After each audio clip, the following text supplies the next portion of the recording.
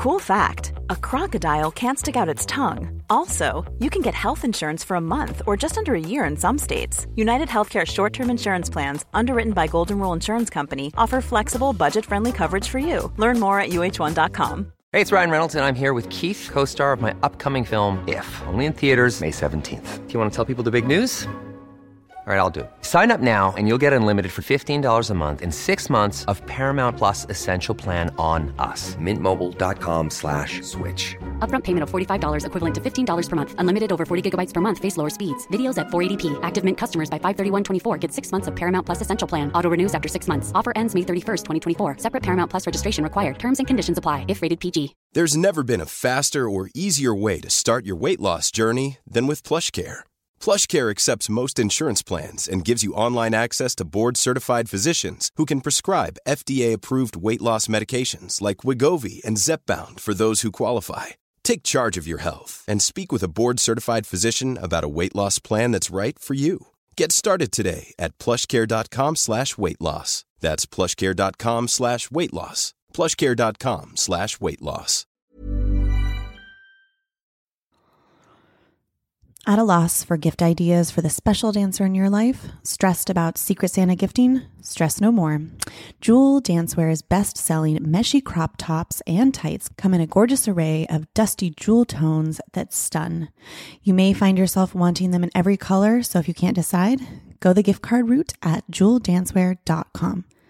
As a special holiday treat for Conversations on Dance listeners, use code HOHOHO15 for 15% off your entire order. More information is in the description of this episode. The holidays are right around the corner, and if you are looking for a great gift for the dance lover in your life, we have the perfect place to start. As longtime listeners know, we have covered so many great dance books on the podcast, so we have compiled a list of our absolute favorites. Check out our COD reading list at the link in the description of this episode or on our website, conversationsondancepod.com. This list has over 20 titles from friends of the pod and some of our longtime favorites for essential reading. Support Friends of the Pod this holiday season while supporting us too. Shop the COD reading list now. Our friends at Trey McIntyre Projects have launched a new website, but it's not what you think. TreyCool.com, spelled TreyCool.com, is a curated fun house of what is happening in creativity in the digital realm. It's a non-linear dive into the unknown, organized by serendipity and happy surprises. New posts every day, Monday through Friday. Check out TreyCool.com for a daily dose of fun and inspiration. I'm Rebecca King Ferraro. And I'm Michael Sean Breeden, and you're listening to Conversations on Dance.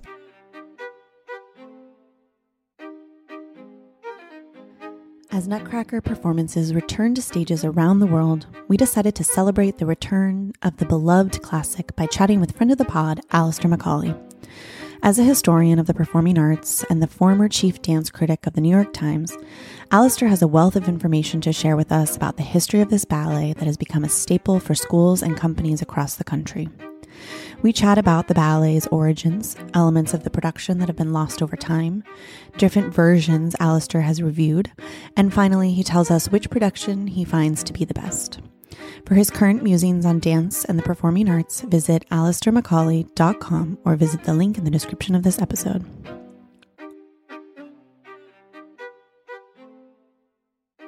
Hi, Alastair. How are you? Rebecca, lovely to speak to you.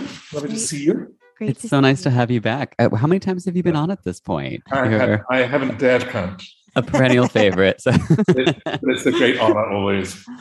Well, for today, we're going to explore the Nutcracker, which is a subject, I think anyone who listens to our podcast is quite familiar with, but we wanted to delve into, of course, its history, which is a subject that I think you have a pretty decent grasp on. So especially since, it feels especially relevant last year, most Nutcrackers were unable to happen due to COVID. So we're all, it's kind of nice to have that year off because I think everyone's excited again about it. We don't have Nutcracker fatigue this year. Right. So let's just start with from the beginning and get a little bit of info about how. Let me just ask you, because you two have been dancers, do you get Nutcracker fatigue before you start a season, or do you just get it when you've done 12 or more Nutcrackers? You know what's funny? So this past weekend, Miami City Ballet was in Washington, D.C. doing the Nutcracker. I wasn't able to be there, but Michael went and some of our other friends who are retired went. And I was talking, Michael, to our friend Lexi, and I was like, how did you do? You know, like seeing the ballet after you've retired. It was one of her first times because of COVID. And she's like, I don't know. I just started crying. And we were texting about how it's funny because you, in the moment, kind of hate it so much, but then also Nutcracker is like the one that hits home after you're done. I think it's just because it's like you do it every single year. So there's like a real nostalgia for it, I feel like, every year. Don't you think, Mikey? It is, I have to say, a much more American ballet than it is a European or British ballet. Right. Yeah. The worst productions are probably Russian ones, ironically. They really are terrible. None of them follow the original scenario. They usually, Russian productions have little Clara or Marie growing up to become her adult self in the Sugar Plum, often with the same ballerina. And I'm never very keen on that. It can be very well done. I think the best version of that one is the Ratmansky one, who has children, but then you see them change during Act One into their adult selves just as a vision, and then it happens again for the Grand Pas de Deux. Right. That's a really good point, because there are so many versions too within, not just of the dancing, but within the story as well. Mm-hmm. So let's talk about how it kind of originated. What was the first version of that kind of story? Well, there's a lot we still don't quite know the details, and the particular strange thing is the ending. I mean, when I 11 years ago did a Nutcracker marathon of America, I always used to think the good thing each time was, how does it end? Well, the one thing I've never seen is how it originally ended. I'm jumping to the chase here, but the original 1892 production ended with, I think, a drop curtain coming down in front of the vision of the Sugar Plum's Kingdom of Sweets. And suddenly you saw the Kingdom of Sweets as if from outside, as if it was a magic hive with dancing bees in the foreground. I think they were children from the Mariinsky school. So suddenly you've seen one kind of sweets, and then you see a vision of honey being made, I suppose, by bees.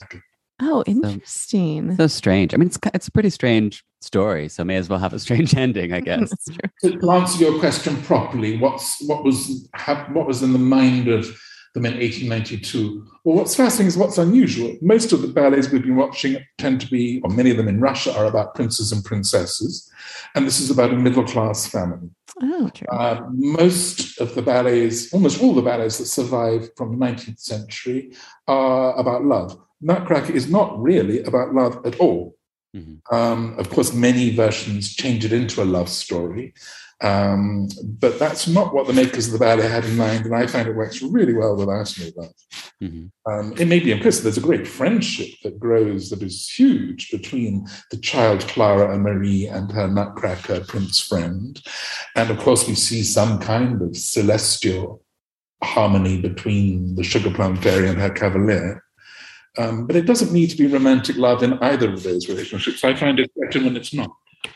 So that's what's probably unusual. And the fact that it's a ballet about childhood is really unusual. With a child protagonist, Clara, as she originally was called by Petipa, Marie, as she is in the Hoffman story. And as you know, she goes on this magical mystery tour. And there are... People who don't know the Nutcracker think it's going to be a really kitsch ballet, don't they? Because they think it's all about kiddies and about sweeties. And I was just thinking today, I think there are 5 bits of music that blow your mind, that take it way out of the scale. I don't think even Petipa had any idea what Tchaikovsky was going to come up with. The first is, of course, the amazing Christmas tree music. And there's no dancing. You just hear the same da-da-da-da-da-da-da-da-da going up and up and up. It seems forever. And all you see is scenery change in a great production. That's what happens in the traditional version, sort of, at the Royal Ballet. And that's what happens, as you know, in the Balanchine and many other American productions. Then perhaps the most phenomenal bit of music in the score, and the most ambiguous, is what I call the transformation music. And people around America tend to call it the snow pas, because it's often a pas de deux for the Snow Queen and her king or whatever. But really, Tchaikovsky, I think, just intended this to be scene change music. Mm-hmm. And there may not have been anybody on stage, as far as we know. Quite often, it's been a mixture of scenery change and some dancing. I wish I'd gone to the ballet a little bit earlier in my life, because I missed the old festival ballet production, which began in 1951 with designs by the great Alexandre Benoit, who had worked with Diaghilev. And I think he reproduced something like he'd known in Russia. And apparently just the effect of one scenery going up and then another was just the most thrilling thing. Though there was a pas de deux in the foreground, you kind of didn't look at the pas de deux because just the great thing was the scenery. And then, of course, those of you who know Balanchine just knows that he is the one person who dares not to have any dancing, as Tchaikovsky and Petipa intended. So I was thinking about that. Like in Balanchine's version, of course, like you're mentioning, it was just those scene changes in those moments. Mm-hmm. What do we know, if anything? Did Balanchine know that? Did he research that? Was that instinctually what he wanted? Would have known the notes that Petipa sent to Tchaikovsky, and we have quite a clear plan of action in the Tchaikovsky score for what Tchaikovsky expected. Balanchine didn't follow Tchaikovsky's action in every detail. Mm-hmm. I mean, for example, after what we call the March of the Choice Soldiers in the party in Act 1, for the sort of march for the little boys, there's a new bit of music that was intended as the entry of characters called the incroyables, which is a French word meaning the unbelievables. And if you look up incroyable, this was a particular form of French absurd high fashion in the early 19th century. Oh. And these people are coming in fancy dress to the Christmas party, incroyable fancy dress. And Tchaikovsky absolutely meant that. Petipa particularly knew what he was going to do. I've never seen a production that has incroyable. Huh. So funny. I have seen one or two American productions that had new party guests, adult party guests, arriving at that moment, and that feels really right. Right. Most productions just go on with the guests, the children that we know. Right. That's so interesting. Can we talk a little bit about just how this project even got off the ground? Who decided that the Nutcracker would make an interesting ballet to begin with? Was it a particularly popular book or story? Or well, of course, it begins with a great story. Was it written, I always forget the date, 1816, by E.T.A. Hoffmann. And E.T.A. Hoffmann, who also wrote the story, which is the basis of Coppelia, was one of the great romantic fantasist stories. He was also, by the way, a composer and a critic in the early 19th century. Oh. And there's a streak of darkness in his kind of fantasy novels that appealed to the Russians immensely. There wasn't like anything else in fiction that they knew. And that's why Delibes made Coppelia, and that's why Tchaikovsky and his colleagues made the Nutcracker. And Tchaikovsky, of course, was doing this as a sequel to The Sleeping Beauty and to the opera of The Queen of Spades. And The Queen of Spades is a fabulous opera with a lot of darkness in it. Mm-hmm. Quite sort of psychotic edge in it, which is fabulous. Mm-hmm. They were looking for the next work to do. And they not only did the Nutcracker, they did it as a double bill with Tchaikovsky's opera Yolanta. So it's a long double bill. Yolanta, I think, is about 90 minutes long, and I think it's usually done in one act. And if you listen to it, the first half is a bit stodgy, but actually it then grows and it becomes, if you see a good production, a kind of psychodrama, nothing like the Nutcracker. It's to do with a blind princess who is visited by a man with whom she gradually falls in love, and love cures her sight.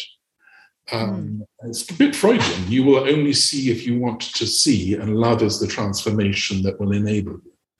And a good production is very Freudian, wonderful, but nothing like the Nutcracker at all. So Tchaikovsky, in a way, is showing, I'm a virtuoso. I can do this kind of opera with psychological undertones, and I can do this kind of ballet, which is childhood, brightness, sweetness.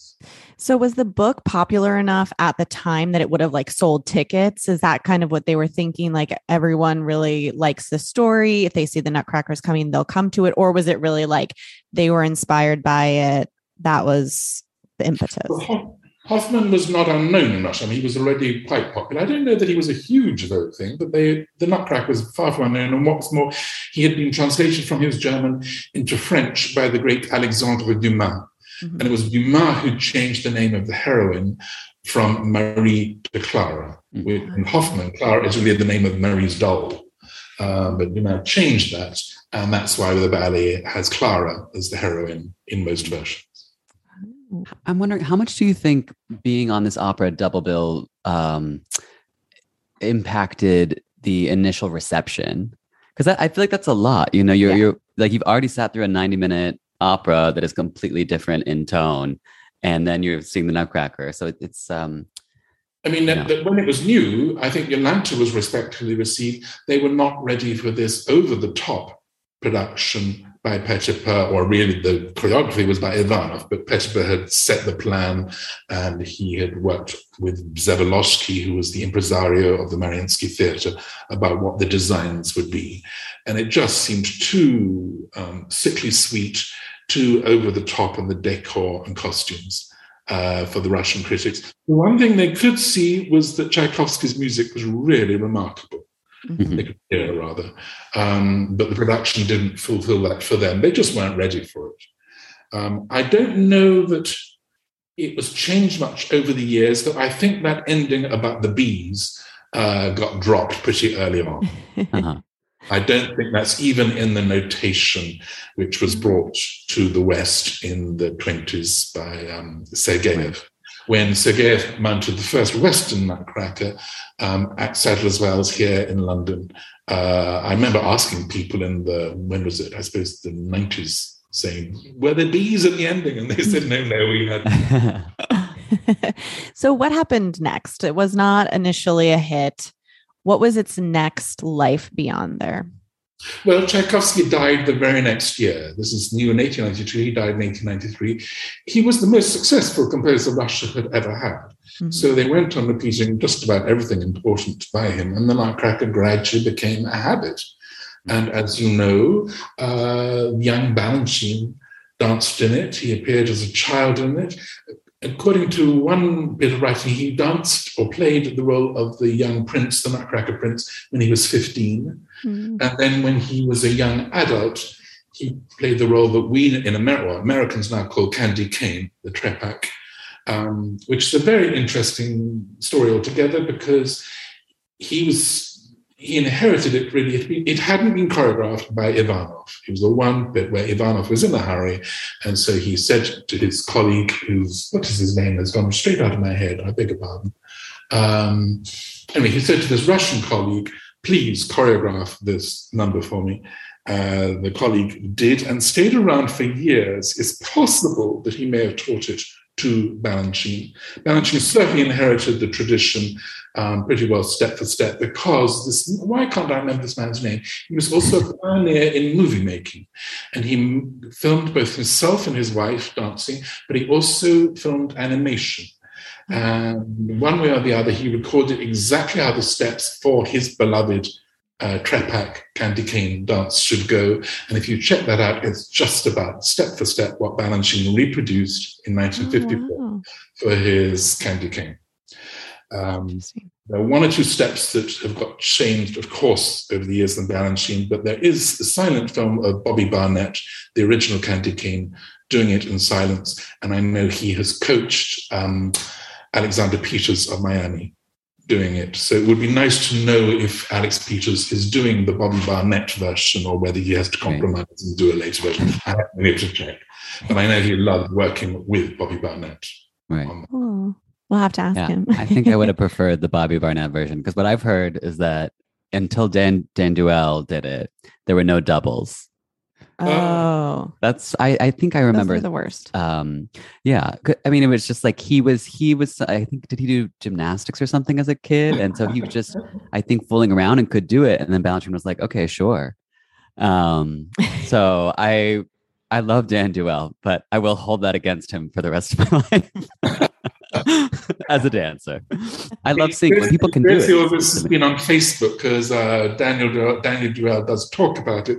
And once in a blue moon, Bobby Barnett joins in the conversation. So I must check what he says. But at least he has filmed it for the Balanchine Foundation with Alex Peters. So check with Alex what he says. All right, Sure. we'll ask him. Yeah. So in these early days of the Nutcracker being performed in Russia, about how often was it performed? Was it attached to a Christmas season as we know it? Or is that something that like the commercialization of Christmas happened later and people didn't do these traditions like that? I think that got changed later. I don't know that it was a particular Christmas thing. But of course, it does have a Christmas party in Act 1. So it's the best time of year to put it on just with common sense. But I don't think Christmas was quite the shopping bonanza then. Sure. So when did it become a tradition in the U.S.? What was the first U.S. Nutcracker? Well, a lot has to do with Balanchine, but the Nutcracker suite itself had become popularized. Tchaikovsky didn't select those famous numbers that get into the suite, but as you will know better than me, people often talk about the Nutcracker suite as if it was the name of the ballet. They just know the highlights, and they think that's what it is.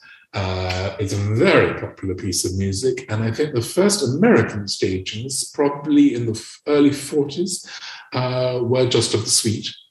And of course, Walt Disney choreographed a fabulous version of the suite in Fantasia, which I think is a lesson to everybody because it shows you how you can be very musical and completely find something else in the music than what the scenario was originally about. Above all, I would hold up his Waltz of the Flowers because it doesn't have flowers and it doesn't really have dancing in the sense, but I think it is as great as Balanchine. I have no higher praise. It is phenomenal, the Disney Waltz of the Flowers. It is, it's true. And all of his Nutcracker dances are just wonderful. I actually wonder how much that went into, what was the time period there then when it started to become much more popular? Fantasia is early 40s, is that right? Fantasia is 1940. Okay. Yeah. I think it's been around the same time. Suite was often done in concerts anyway. Tchaikovsky, you must remember one of the most fabulous things is that Tchaikovsky was the most popular and acclaimed Russian composer outside Russia in history. And he came to America between composing Act 1 and Act 2. And I'm sure that entered the nervous system. He had one of the biggest successes of his career before he composed Act 2 when he was in America. But then there's this strange thing that also happened. On his way home to Russia, and he touched down in France, he found that his beloved sister, Sasha Davidova, had died. And she was an elder sister. She was like a surrogate mother to him. She had children. He was the best uncle to these children. And suddenly to lose this woman broke his heart. And there is a theory, remember that one of the poignancies of traditional Nutcrackers is that Drosselmeyer, the magician of Act 1, never meets the sugar plum of Act 2. There's this tragic gap between them. And it's as if Tchaikovsky is Drosselmeyer and is dreaming of this creature he never meets. She has died implicitly. If you take a biographical reading of it, he's seeing his sister. And the musicologist Roland John Wiley, who wrote a very important book in 1985, Tchaikovsky's Ballets, which takes us into all three of Tchaikovsky's ballet, the music better than ever before, while researching the original productions. Wiley, not in his book, but elsewhere, when he was writing the book, wrote an essay called On Meaning in Nutcracker. And he believes that the rhythm of the pas de deux, the adagio, da-dum, ba-dum, ba-da-dum, those scaling scales, are taken from the memorial chant for the dead in Russian Orthodox Church. And he thinks that's exactly the rhythm that occurs with the chorus, the choir, when the dead are being remembered. So Tchaikovsky's thinking of, if you think it's such a strange bit of music to write for the Sugar Plum Fairy, it is tragic music in some way. That's why.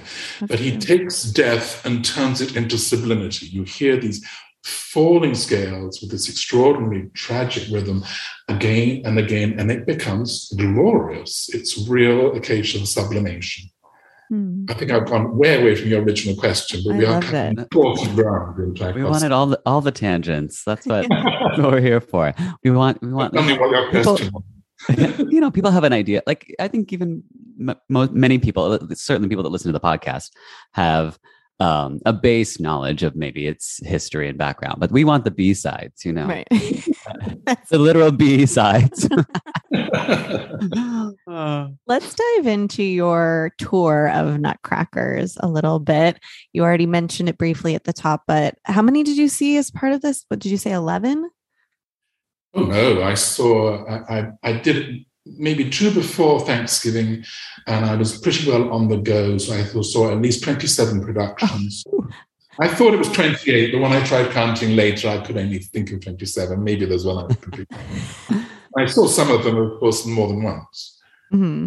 It was the year that the Ratmansky one was new, and it was quite amazing to me to have seen my 25th Nutcracker the night before, which was the very good one in Richmond, Virginia, and then to turn up to BAM for the premiere of the Ratmansky production and thinking, well, let's see if I can find anything new in Nutcracker after all of what I've been doing. It was something like the 22nd of December, maybe the 23rd. There was I, ready for the Ratmansky Nutcracker. And then along comes, in his Waltz of the Snowflakes in Act 1, a twist I'd never heard before, because there is the voices off, the children's voices. Mm-hmm. Normally, no production ever responds to the voices. They're just an extra effect. Mm-hmm. Ratmansky absolutely brings out the voices, and they become the voices of the snowflakes. And at first, they are siren voices, luring the children to lie down in the snow. Mm-hmm. Then they become really much more cruel, dangerous voices when they return. And Ratmansky brings that out in the way that the children react to it and the way the snowflakes on stage behave. And I'm thinking, how many Nutcrackers have I seen? And for the first time, I'm really hearing what may be in these voices. Phenomenal. Wow. Yeah. So the general lesson is there's just such a rich score. You can go way against, as Disney does, the original intention of the music, and you're going to find more. Tchaikovsky, from the overture onwards, is doing so many different things. I mean, I was listening to that overture that we think we know, and by the end, he's bringing in syncopation, where you think, I don't know where I am with the rhythms. He's starting with extra beats, and from then on, he's playing with duple time, triple time, against each other, blah, blah, right throughout the whole ballet. It's phenomenal. Wow. Michael, have you seen it? Have you seen it? I have not had the chance to. Yeah, I'm a big Alexei fan, but they're always in California doing it. I think, right? Aren't they? Yeah. They've done it here. It was a BAM for 5 years, but it's not really a BAM type of Nutcracker. The BAM audience, which tends to be trendy, loves the Mark Morris hard nut. Mm-hmm. And that year, they had actually both the Mark Morris and the Ratmansky. The audience flocked to the Mark Morris. Right. It's the right audience, whereas the ABT audience doesn't want to go to BAM. The ABT audience wants to go to Lincoln Center or City Center. They want Manhattan. They don't want to leave Manhattan. So I'm curious, in the 27 productions, I mean, there must have been a really broad range of interpretations choreographically. But what would you say is some of the most surprising decisions, like the snow scene with Ratmansky? Like what else kind of like took you aback with some of those choices? The satirical Nutcrackers, because of course there are ones that try to make it about sex, and they're just naughty fringe Nutcrackers, which have a lot of underwear, and it seemed like a fun idea. Actually, I find I'm sick of it after about one number. And I haven't even seen there are productions called the Slutcracker and the Buttcracker, blah blah blah. I think I've mentioned the Russian tradition of Nutcracker of having the heroine danced by a young ballerina, and then you see her become the tutu grand ballerina in Act 2. That isn't done by many American productions, but America does have always touring Russian productions. I think I saw both something called the Great Russian Nutcracker and the Greatest Russian Nutcracker in the same year. Wow. They both had that basic idea. But my very first Nutcracker was a version of that, really, because it was Rudolf Nurew's. I think it's now danced by the Paris Opera Ballet, but he originally staged it for the Swedish Ballet, and then in quick succession, the Royal Ballet took it on. And I saw it with Ruth Nureyev himself. And it's kind of Freudian. That is, Clara sits on Drosselmeyer's knee, as you might expect with the child and her godfather, except she's played by an adult ballerina, and the Drosselmeyer is played by Rudolf Nureyev, or the leading dancer of the company. And when it comes to the battle, the young Nutcracker is taken by played by a young dancer, but adult in the company. After the battle, suddenly you see him transformed into, guess who? Rudolf Nureyev. Drosselmeyer becomes the Nutcracker prince. And after the battle, when that music changes and you begin the transformation music, there is Rudolf Nureyev, as I remember him, but I suppose I also saw David Wall doing the role, standing there, and then Clara bourrées back to join him. It used to be a very goosebump moment, to just bourrée in a, wiggly line back towards, as if drawn by magic, until she was by his side. And Nureyev did something choreographically that was unusual in the 60s, which was of having a ballet where man and woman danced the same steps side by side, adagio, quite a lot. I can't remember if it went off into lifts, but I do remember them doing the same adagio steps a good deal. I think Ashton had initiated that in the Dream, but Nureyev took it further. There's some really bonkers stuff in that. It's popped up in an Instagram feed now and again, and I think it starts with a prolonged balance in arabesque, like they both just go up to Susu and extend their leg, but it's like a 16 count balance, a choreographed balance. Yeah, I'm just like, really, how many people fall out of that? If you see the film, and it was filmed with Mel Parker and Rudolf Nureyev, you can just see particularly that she is a little calculated. That wasn't how it felt live. It really was theatrical magic if you didn't know your Nutcracker and you weren't a connoisseur. I was straight away into the goosebump aspect of Nutcracker. When I later got to know other Nutcrackers, I thought, I don't need this Freudian take. And they really went Freudian stuff, by the way. Act 2 was retold so that she kind of was haunted by her family in the form of bats, and she had to fend off her family to find true love with Rudolph. So I'm thinking about these different interpretations that you saw. And one thing that I did want to ask you about was the additional music that Balanchine's version adds in. So I have two questions.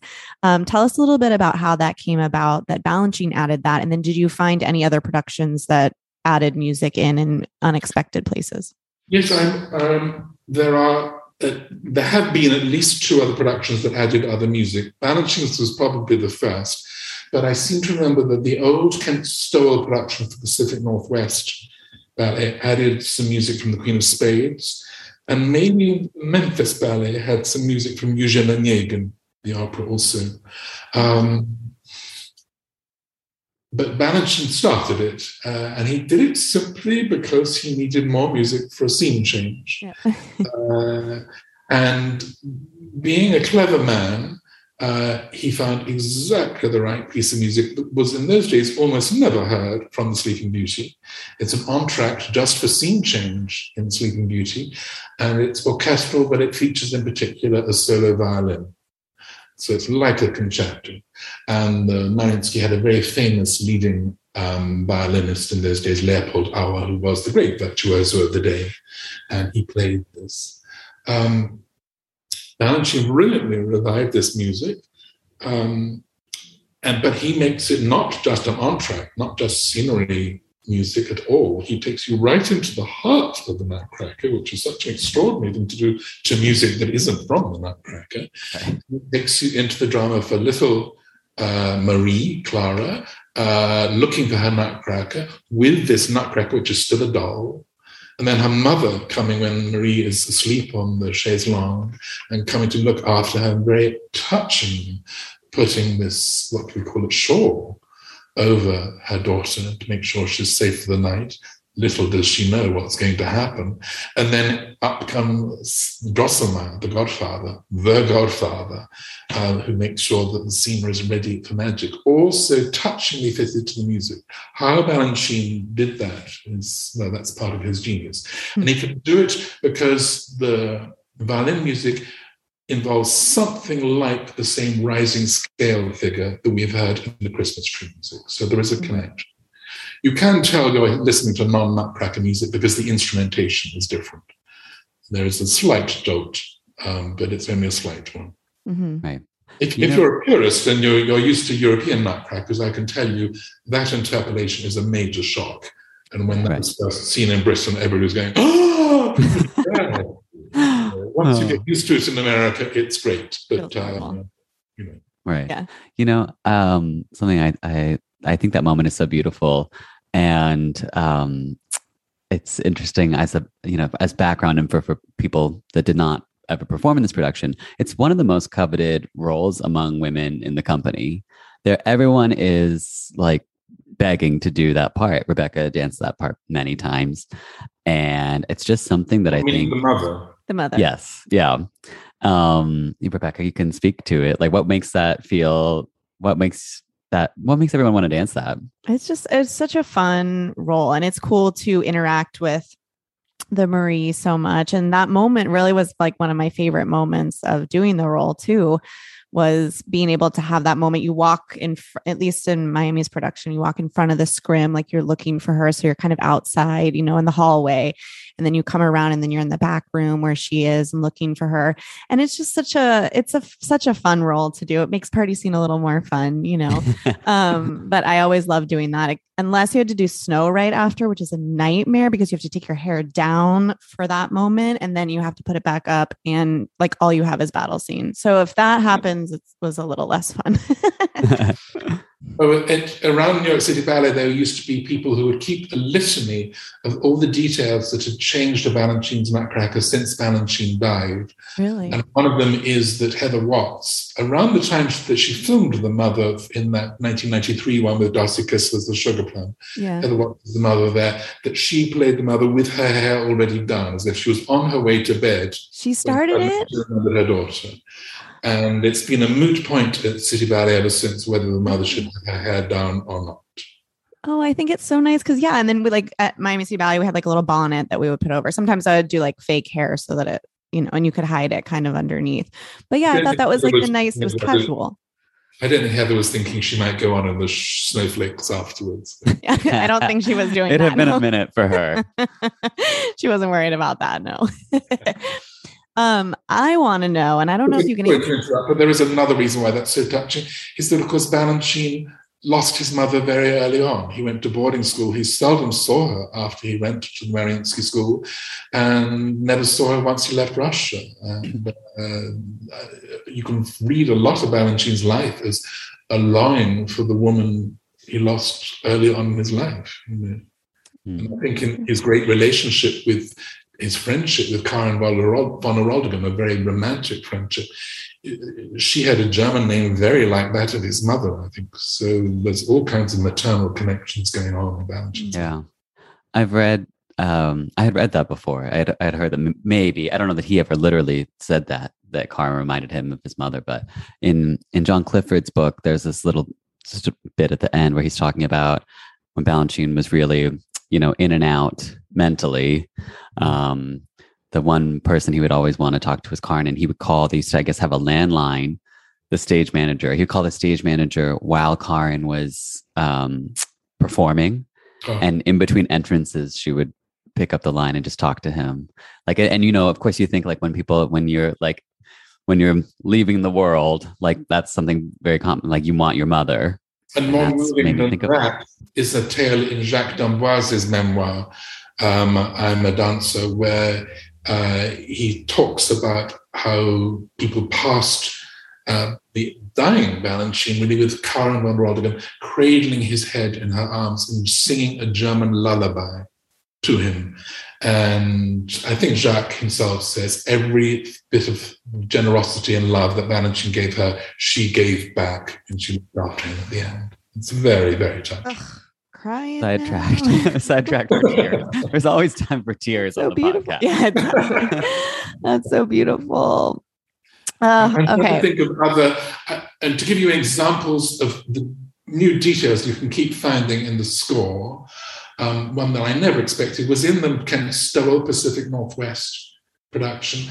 If you listen to the beginning of Act 2, as you arrive at the Sugar Plum Kingdom, the Kingdom of Sweets, there's a wonderful effect of the piccolos, the woodwind, doing sort of upward shrieks, and it's full of like childish excitement.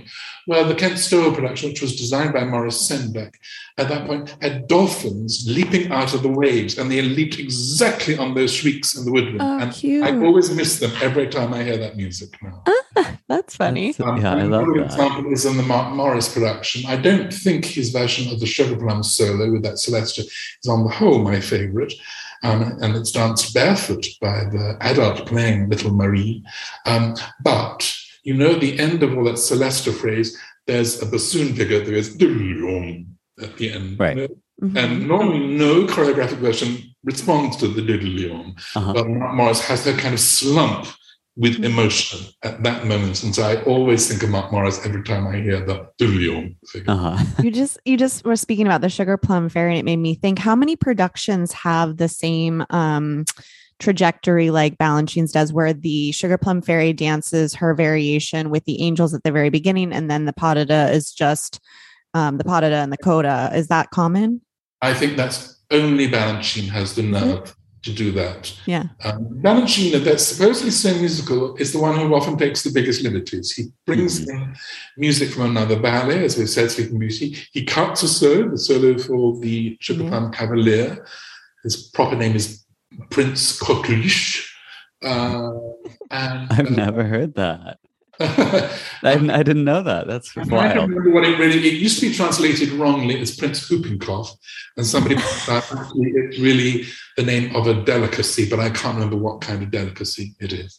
Anyway, and then he moves the Sugar Plum solo, which is kind of wrong because Tchaikovsky knew that his greatest effect was bringing in the Celesta, which had never been heard in Russia before. Right.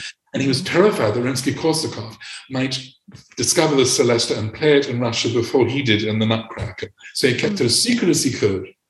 And he brings it in very late in Act 2, in the context that Tchaikovsky meant it. So to bring it in earlier robs it of some of the suspense. And that of all the many magic sounds we hear in Act 2, the Celesta should be the last of them, after we've heard all the other suites and so forth. So Balanchine is in a way undermining the music in that respect, but of course he is doing other things dramatically by making us know the Sugar Plum at the beginning of Act 2 and showing her establishing magic and her extraordinary connection with these child angels. Right.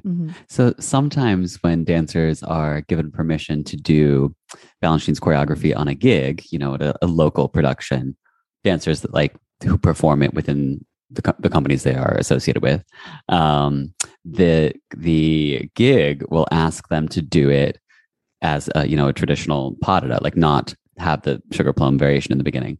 And the people that have to do that, they're just that. It is death. It was so hard. To do the Balanchine pas de deux, and then the women have, because that little tarantella, the coda is, or sorry, not the coda, but the male solo rather, is it's about a minute long or less than a minute. And then so the women have to do pas de deux, tiny break, hard solo, hard coda. It's crazy.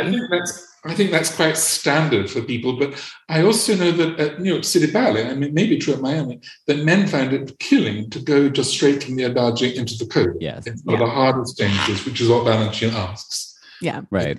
It's like a unique, different challenge. Yeah. Yeah. Yeah. Yeah. You'll notice, I mean, it's funny. I always think, I've actually seen this as a note. People will be like, okay, can you please walk to the corner a little bit faster? Yeah. The men are always trying to take their time to get a breather in. Yeah, it's true. Alastair, if you had to choose, what would be your favorite production of the Nutcracker? I can tell you all the things that are wrong in the Balanchine, but it is to me the most satisfying nonetheless. And I have watched it dozens and dozens of times, and the faults don't go away, and it still doesn't matter. It is just a larger journey of the spirit than any other. And if there is a scene that I could single out, it is the one in which nobody dances. It is the one I've been describing, the transformation with the sleeping heroine fainted, traveling on her mysterious bed around the stage, and then this Nutcracker coming in sideways out of the wings, looking so strange, and then suddenly this fabulous metamorphosis. And the fact that he arrives in Tendu's side says so much. Tendu with Balanchine is always a magic sign. Right. So I love that moment as well. I think it's so, I mean, aside from the tree growing, it's the most emotional moment in the ballet for me. And I was really, this past weekend when I saw Miami City Ballet, I was, really feeling the feelings, and you see the prince step out, and, of course I know what's about to happen, but I had never, ever seen this happen before. The poor thing got, like, the costume almost took him back off stage when it peeled away from his body. Oh no. He went with it, and he had to yank himself away. The audience was like, oh, okay, we did it. And he immediately, once it was sorted out, the audience burst into applause. And, right. But it's a very special moment. But until that show, I didn't realize that it was complicated. That's so funny. And Balanchine also solves brilliantly the Waltz of the Flowers. As you may remember, I wrote about that in the New York Times.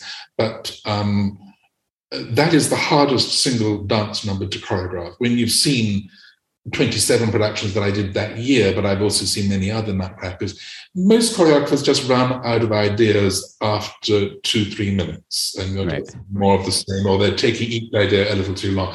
Balanchine moves on every 20 seconds. It's really phenomenal. Yeah. I find even very good choreographers like Mark Morris, I find they're a little too simple there.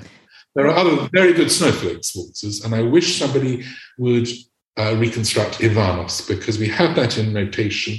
Originally, the Royal Ballet production was said to be Ivanov's. It's not at all. It's just taken one or two ideas and notations, but they're all musically wrong. Doug Fullington will do it if he can find about 50 dancers.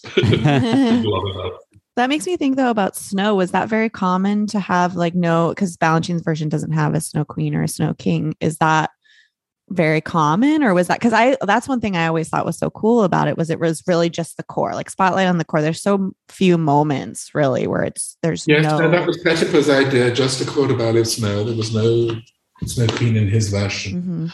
And as far as I know, there were maybe there were snowflakes in ballets we don't know about. There's so many 19th century ballets that are long lost. I think Jane Pritchard, the British historian, feels that there was a snowflake dance by the French choreographer Henri Justement, who was also something of a notator. So Pettifer may have been picking up on ideas that, thank God he did, because we only know his version now, which, as I said, Ivanov choreographed when Pettifer fell ill. Yeah. But another thing that's wonderful to go on watching is most productions around America use not the Balanchine pas de deux, but the Ivanov pas de deux. Right. How close it is to Ivanov, we don't know. It's slightly different wherever you see it. But my favorite figure, it's also done at the Royal Ballet, to the first huge statement of that descending scale. You already heard the descending scale about 4 times, but now it comes back in big force. And the ballerina prepares Tendu front, and then she runs to her cabaret, and then with her back to the audience, which is so strange in 19th century ballet, she does a quick développé à la seconde with her arms en couronne, and then she peels down into penché. Now, if that's well phrased, that peeling from the high seconde and the arms en haut in fifth to go down to penché absolutely matches the scale in the music. But it took me a lot of listening before I suddenly read, I see what Ivanov's doing. He's really responding to the pattern in the music. And different ballerinas will phrase that in a different way. I also once, on my marathon, suddenly saw it as an image of a fruit, with your arms open like, a flower or something, and then suddenly it peeling open as if it was the opening of petals. And that was fabulous too. Thank you for that demonstration. I wish everyone could have seen that. That was very beautiful. You were demonstrating the movements for us. Yeah. It reminded me that I danced that when I was 13. I hadn't thought about that until exactly that moment with your demonstration. Yeah. I could see my partner doing that at me. Yeah. Another fabulous moment in the Balanchine that comes from the original is the moment when she steps onto a disc that magically carries her across the stage. Now, that came from the Mariinsky, and I think Balanchine told some people, I don't know if this is historically true, that there really would be stagehands underneath the ballerina who would travel, absolutely carrying her from one side of the stage to another. And of course, you never saw the stagehands, but there they were underneath the foot. Wow. Now it seems so simple, since they've just got a sliding disc, but they needed propulsion in those days. Yeah. Right. I love that, like, there's like so much of the magic in Nutcracker is just so simple. I mean, it's a sliding disc. It's just, you know, a little bit wider than what a point shoe is. And then, you know, the bed scene, which we've already discussed as being so beautiful, is just a man under a bed pushing it, you know? But when when you're a kid and you see it for the first time, I'm just like, how do you do that? Like, is there like a trap door that's just moving? You know, I just, you know, it's so cool how simple it is. And like, as you know, a lot of the magic of Nutcracker is really to do with the mothers that we never see behind the stage, because every performance has so many Nutcrackers in the audience, so many mothers, in the audience. And when Peter Bowl first danced the Sugar Plum Cavalier, I think I was there in 1983. It was the year that Balanchine had died. No, 1985, I beg your pardon. I was over there that year. There was some mothers in standing room, and one said, "Oh, I remember him in this role. I remember him that role." And one mother said, "I remember him when he was the bed." Yes, Peter Bowl, the big boy underneath the bed. See, bed boys, they're essential, and they, you know, they do other things too, not just the bed boy. Well, thank you so much, Alastair, for taking us on this journey through Nutcracker history. I know I can't wait to see another Nutcracker later this season. I see my first on Saturday. Good. Oh, good! Yay! Well, yes, I hope that everyone enjoys. America is the place for Nutcracker. I do love watching so many productions there, and I have seen Clara and the Nutcracker, or Clara getting into a yellow cab at the end of the ballet. That's so good. Thank you, Alastair, so much. Happy Christmas to you. All right. Take care.